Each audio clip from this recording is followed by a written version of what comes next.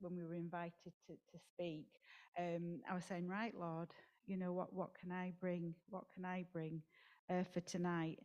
And strangely enough, I found another book by Todd Smith, and it says, Creating a Habitation for God's Glory. And over the last year or so, I've had a few supernatural experiences, and I couldn't understand why they seem to be sometimes and not constant. If you've had one in particular experience I had is I shared with Pastor Abe. I felt like I was in the throne room of God, and it's just amazing, absolutely amazing. My eyes, they just stream. I'm not crying, but the joy. And there's been other times where I felt the wafting of angels' wings, and to some it might sound a little bit odd, but I had supernatural encounters. But then there'd be a little bit here and a little bit there, and I couldn't understand. And I thought, what is wrong? Why can't it be all the time?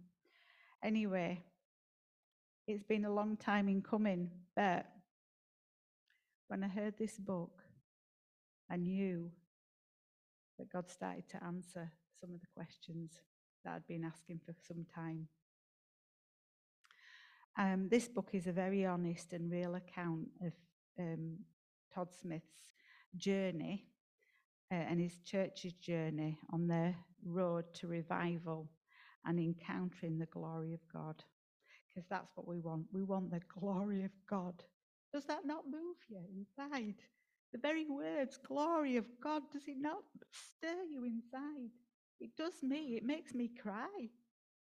The thought of just being in his presence, in his glory. Wonderful. But he said it didn't come overnight. It was a process. So I'd like to read you some, so that I don't paraphrase. I want to read you a little bit, not too much. I've taken a little bit from chapter 2 and a little bit chapter, just snippets along the way. So I'm going to start in chapter 2, because he begins by describing an event that took place at a ministry training centre. So he'd been invited by his wife to speak because the discussion was on about revivals and revivalists, and he knew a little bit about it, so he said yes, he would go and speak. And he spoke about, they'd been speaking about the Welsh revival, Azusa Street, the awakenings, the Hebridean revivals and things like that. So he thought, easy, I can go, I can speak for 15 minutes and I can be out of there and I can crack on with my own business. And I'll just get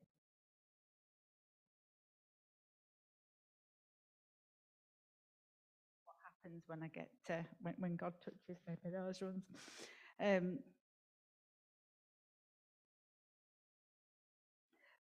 And so they thought, it'll be 15 minutes, I'll be out of there, and that'll be the end of it. And so he began to discuss, and what he realised is these students were hungry. They were hungry to learn all about the revival and how it happened. And what they really were asking is, will he do it again? Will he do it again? Will he do it in our church? Will he do it now? That's what they were asking. And as the conversation went on and on, something changed. Something in the atmosphere as they became more hungry and more zealous for information and knowledge. Something changed. Something changed because their hunger was intensifying. He said, and then it happened. God stepped in the room. Could you just imagine? Because that, I think, is what happened on Sunday. He came into the room when we were all one. I'm digressing, but when we were worshipping in one spirit, in one accord, with one mind, he stepped into the room. Wasn't it wonderful? Wasn't it wonderful? So he says, God stepped into the room. He says he knows the statement is unusual, but he came. He didn't announce his arrival. He softly entered the classroom and walked among us. We all knew something just occurred. The atmosphere changed. The dynamics of the room in an instant shifted. It's a moment, he said, none of them will forget. The 25 students pushed their chairs away from the table and each fell to the floor, some to their knees, some flat on the floor with their faces bowed. Many cried out for mercy, some worshipped, while others just wept. He said he could hear them sobbing and wailing and openly repenting. The more that we repented, the more he manifested. The moment was heavenly and otherworldly. Jesus walked among us. He was tenderly yet fervently revealing himself to the group, yet to each of us individually at the same time. It was holy. No one moved or drew attention to themselves. We were in a moment that not many people get to experience. I committed to do whatever necessary to experience it again. When you have a touch, when God is in the room and it ends, you want it to happen again. You want to get back to there. You just want to go back. He said, but nothing. He went to church thinking, yes, it's finally happened. Revival is here. And he said they had a lovely meeting. He said, but nothing happened again for another year. So you can imagine, he said, what I was thinking because of that experience. I expected our church to be in a season of growth and revival. I just knew God was going to visit us that following Sunday morning, the same way he had visited us the classroom. My faith was soaring and my joy was through the roof. Guess what? The following Sunday was less than spectacular. It was just a normal Sunday. Honestly, it was as if what took place in the classroom had never happened. To say I was disappointed, discouraged, and frustrated, in putting it mildly, I truly expected God to do on Sunday morning what he did at Kineo Ministry Training Centre.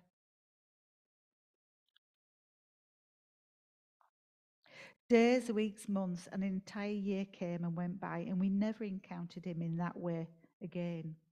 Don't get me wrong, he says, we were having good church, lives were being changed, and folks were developing their faith, but nothing like what happened on that evening when he stepped into the room. The heavens seemed closed for a solid year, but why the delay? God was testing the water. He believes. Scripture reveals that before God invaded a land or a city, he typically sent a contingent ahead in order to determine strengths, weaknesses, and overall tendencies of people. For example, before the children of Israel were taken possession of the promised land, he instructed Moses to send 12 of his men to spy out the land. God wanted these men not only to measure the nation's military power, economic strengths and weaknesses, but also any structural vulnerabilities. In addition, they were to observe the inhabitants of the land and inspect and sample the agricultural capacity. In other words, was the nation able to produce and to protect? According to Numbers 13, these 12 walked to and fro, making observations of the inhabitants. When they returned, they reported to Moses all they discovered. Another example is Joshua. When Joshua wanted to take Jericho, he sent out spies inside before they conquered it. Another example that he gives is Jesus. Jesus surveyed a situation in advance as well.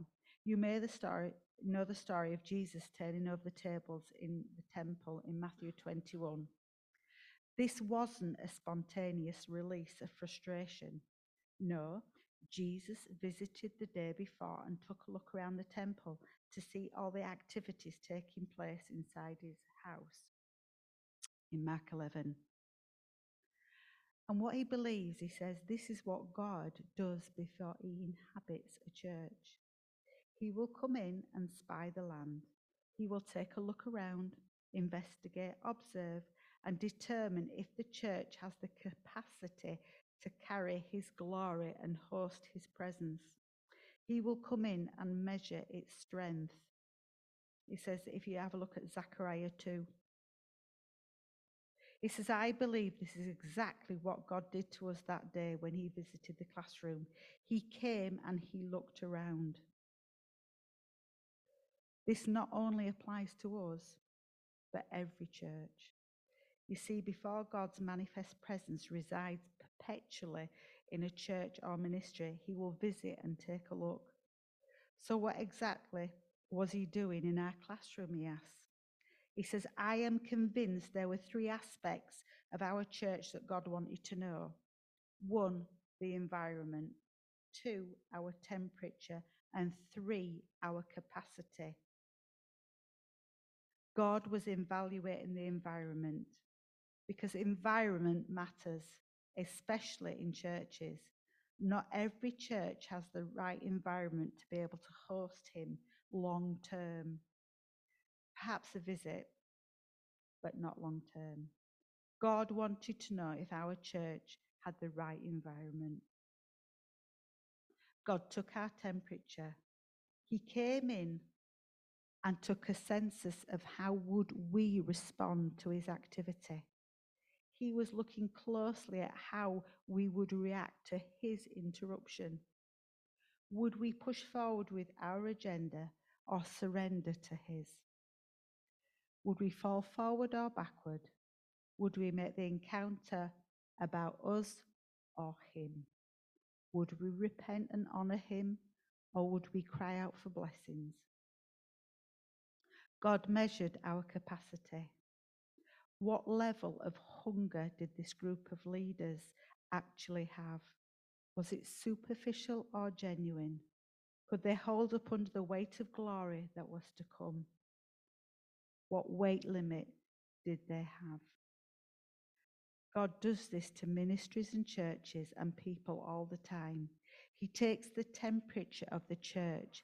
He evaluates the environment and measures its capacity to host him. The glory of God sanctifies believers. God's goal is to prepare his children for lasting change that will enable them to host his glory long term.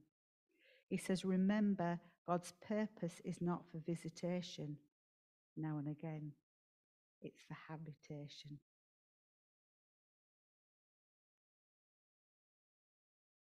The stage of sanctification is an absolute must if habitation is to occur.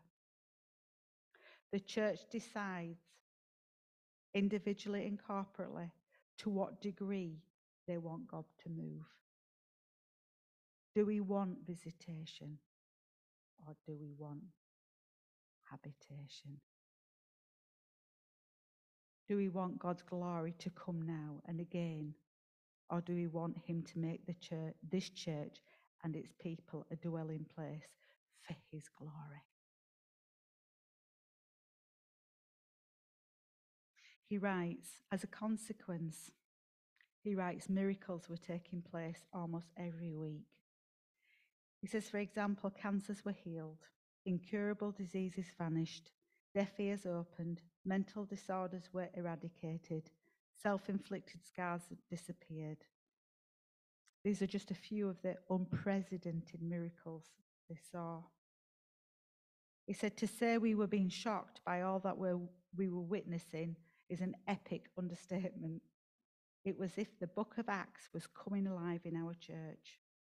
He said, and I am convinced the level of miracles we were seeing would not have manifested if we hadn't submitted to the process of being sanctified. He said, Joshua said to the people, sanctify yourselves, for tomorrow the Lord will do wonders among you.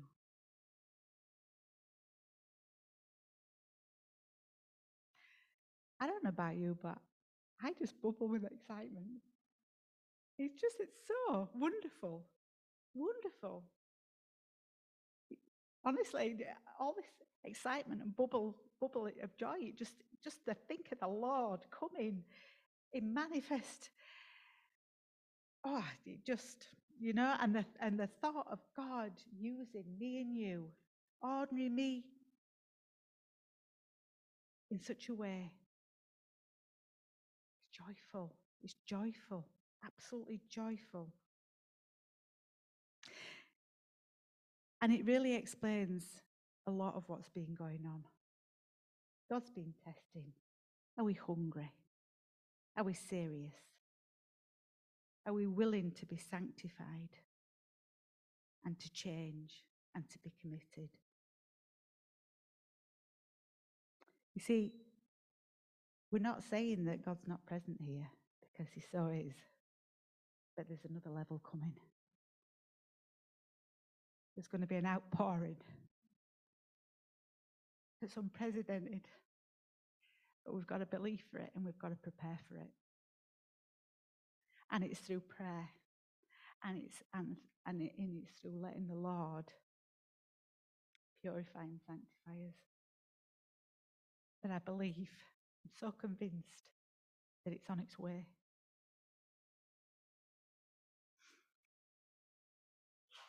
You know, we've experienced angels singing with us. People on Zoom have said they've seen angels going up and down on Zoom. Like I said, I felt the wafting, the power of a wing over my head. My hair was just wafting around. And I was sat over there. On Sunday, somebody said they heard the shofar being blew during the worship. Others, my brother-in-law said he was in worship with us once and he heard that like a babbling brook. He said it was just wonderful. On Sunday, it was like more like a river than a babbling brook. And there's times, we've seen the Shekinah glory. It's been like a cloud on the stage. And perhaps we didn't realize what it was at first. And on the Sunday evening, as I come into close,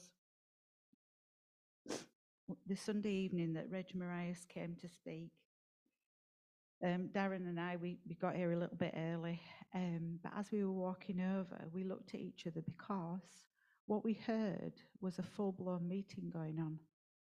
And the worship was so loud, we thought we were late for the meeting because it sounded from outside, the worship that was going on and the noise and the music, it sounded like this was a packed out place. So we gingerly opened the door and peeked inside, and lo and behold, there was only 7 people in the room. And I said to Claire, has the band been practicing? And she said, no. I said, have you had worship music playing? She said, no. But it was heaven. It was heaven. It was the angels coming down. This is going to happen more and more. But are we prepared to yield to that and wholeheartedly embrace it? Because we'll limit what God will do.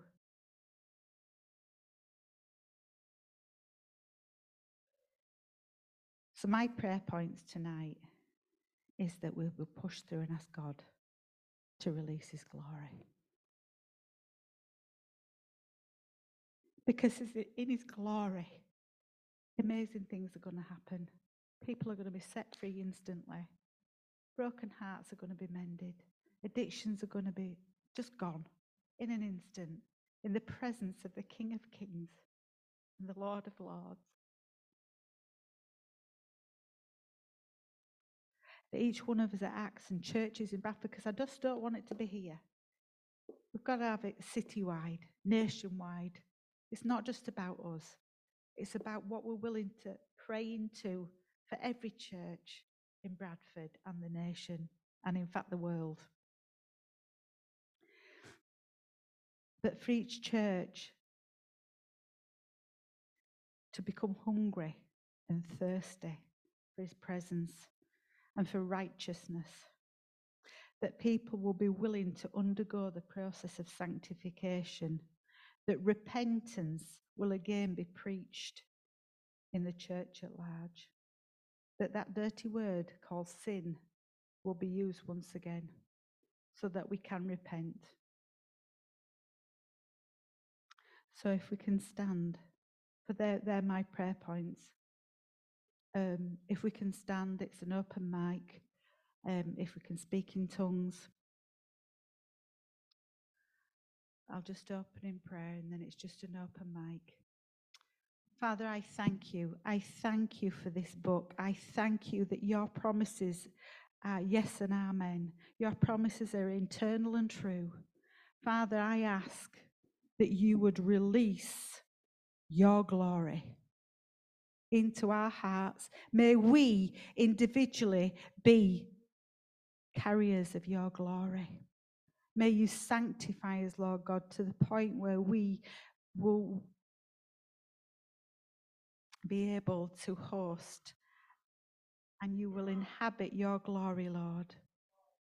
Father, we want your glory to dwell and inhabit this church, Lord Jesus. That people will just feel drawn to come, Lord Jesus. They won't even know why they're coming, but like a moth to a flame, Lord Jesus, I ask, Father, Holy Spirit, that you would draw unto people to come and to be set free, to come and know you for the first time. Lord God, we're asking, Father, that you would come and inhabit this place, Lord Jesus. May your glory fall, Father God, not just for a little event, Lord Jesus, but for every day, 24/7, Lord God. You would come, Lord Jesus, that you would honor us with your manifestation and your glory, Lord God. Not for our glory, but for yours, Lord. Thank you, Father. Thank you, Lord Jesus, that you would put in each other, in each one of us, a contrite heart, Lord God. That you would sanctify us, Lord, that you would give us everything we need for life and godliness, that you would give us a heart, Lord God, to want to change, to want to honor you at a deeper level, Father. We just say, come and have your way, Lord Jesus, amongst your people. In the name of Jesus, I pray this. Amen. It's an open mic now, so if you feel you want to share.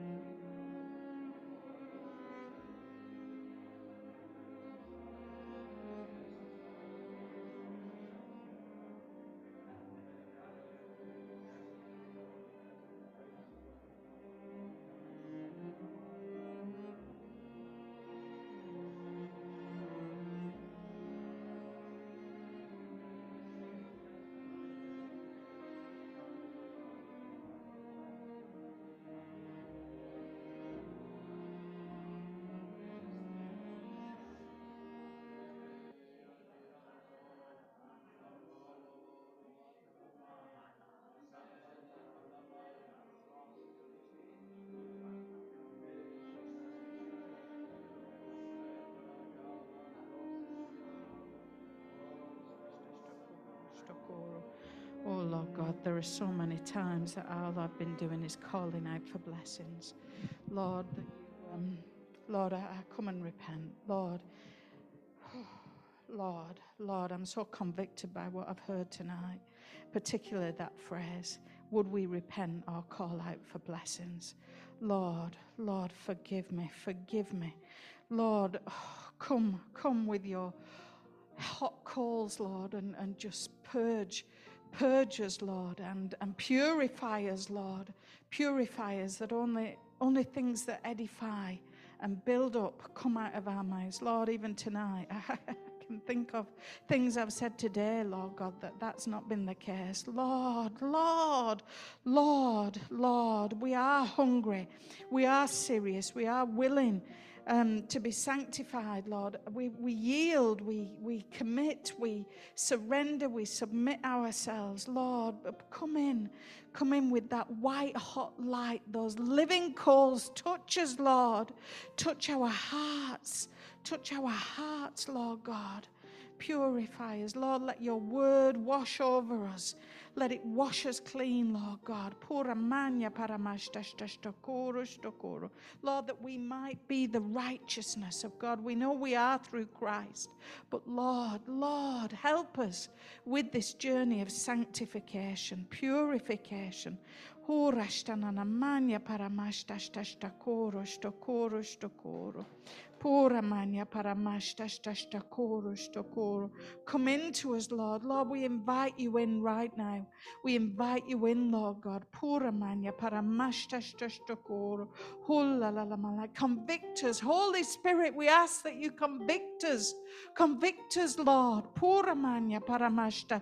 Or that we may not be condemned, but convicted. We may be that new creation. We may put off the old man. Lord Jesus, you're so for us. You're for us. You're in us. You're with us. You work through us, Lord God. We thank you for that. What a privilege, Lord God. But Lord, Lord, convict us. Convict us, Lord. Convict us, Lord, and help us. Your strengthening grace. Strengthen our wills, Lord, that we might choose to do your word. Choose to do your will, Lord God. Pura mania paramashta. Walk in the footsteps of Jesus. Walk out what Jesus will be doing. As Darren said, we want to look in the mirror. We want to see Jesus, the image of Jesus. We want to carry that around with us. So that others may see you, Lord Jesus, that we may be nothing and you may be everything. Lord God, that you may shine out of us. Lord God, help us. Help us. Help us. We need you, Lord. We need you, Lord. We need you, Lord. Help us. Help us.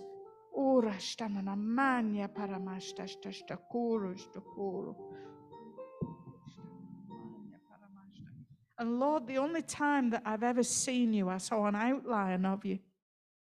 And I thought you'd come to condemn me, but you didn't. You came to strengthen me against sin. And I thank you for that, Lord God.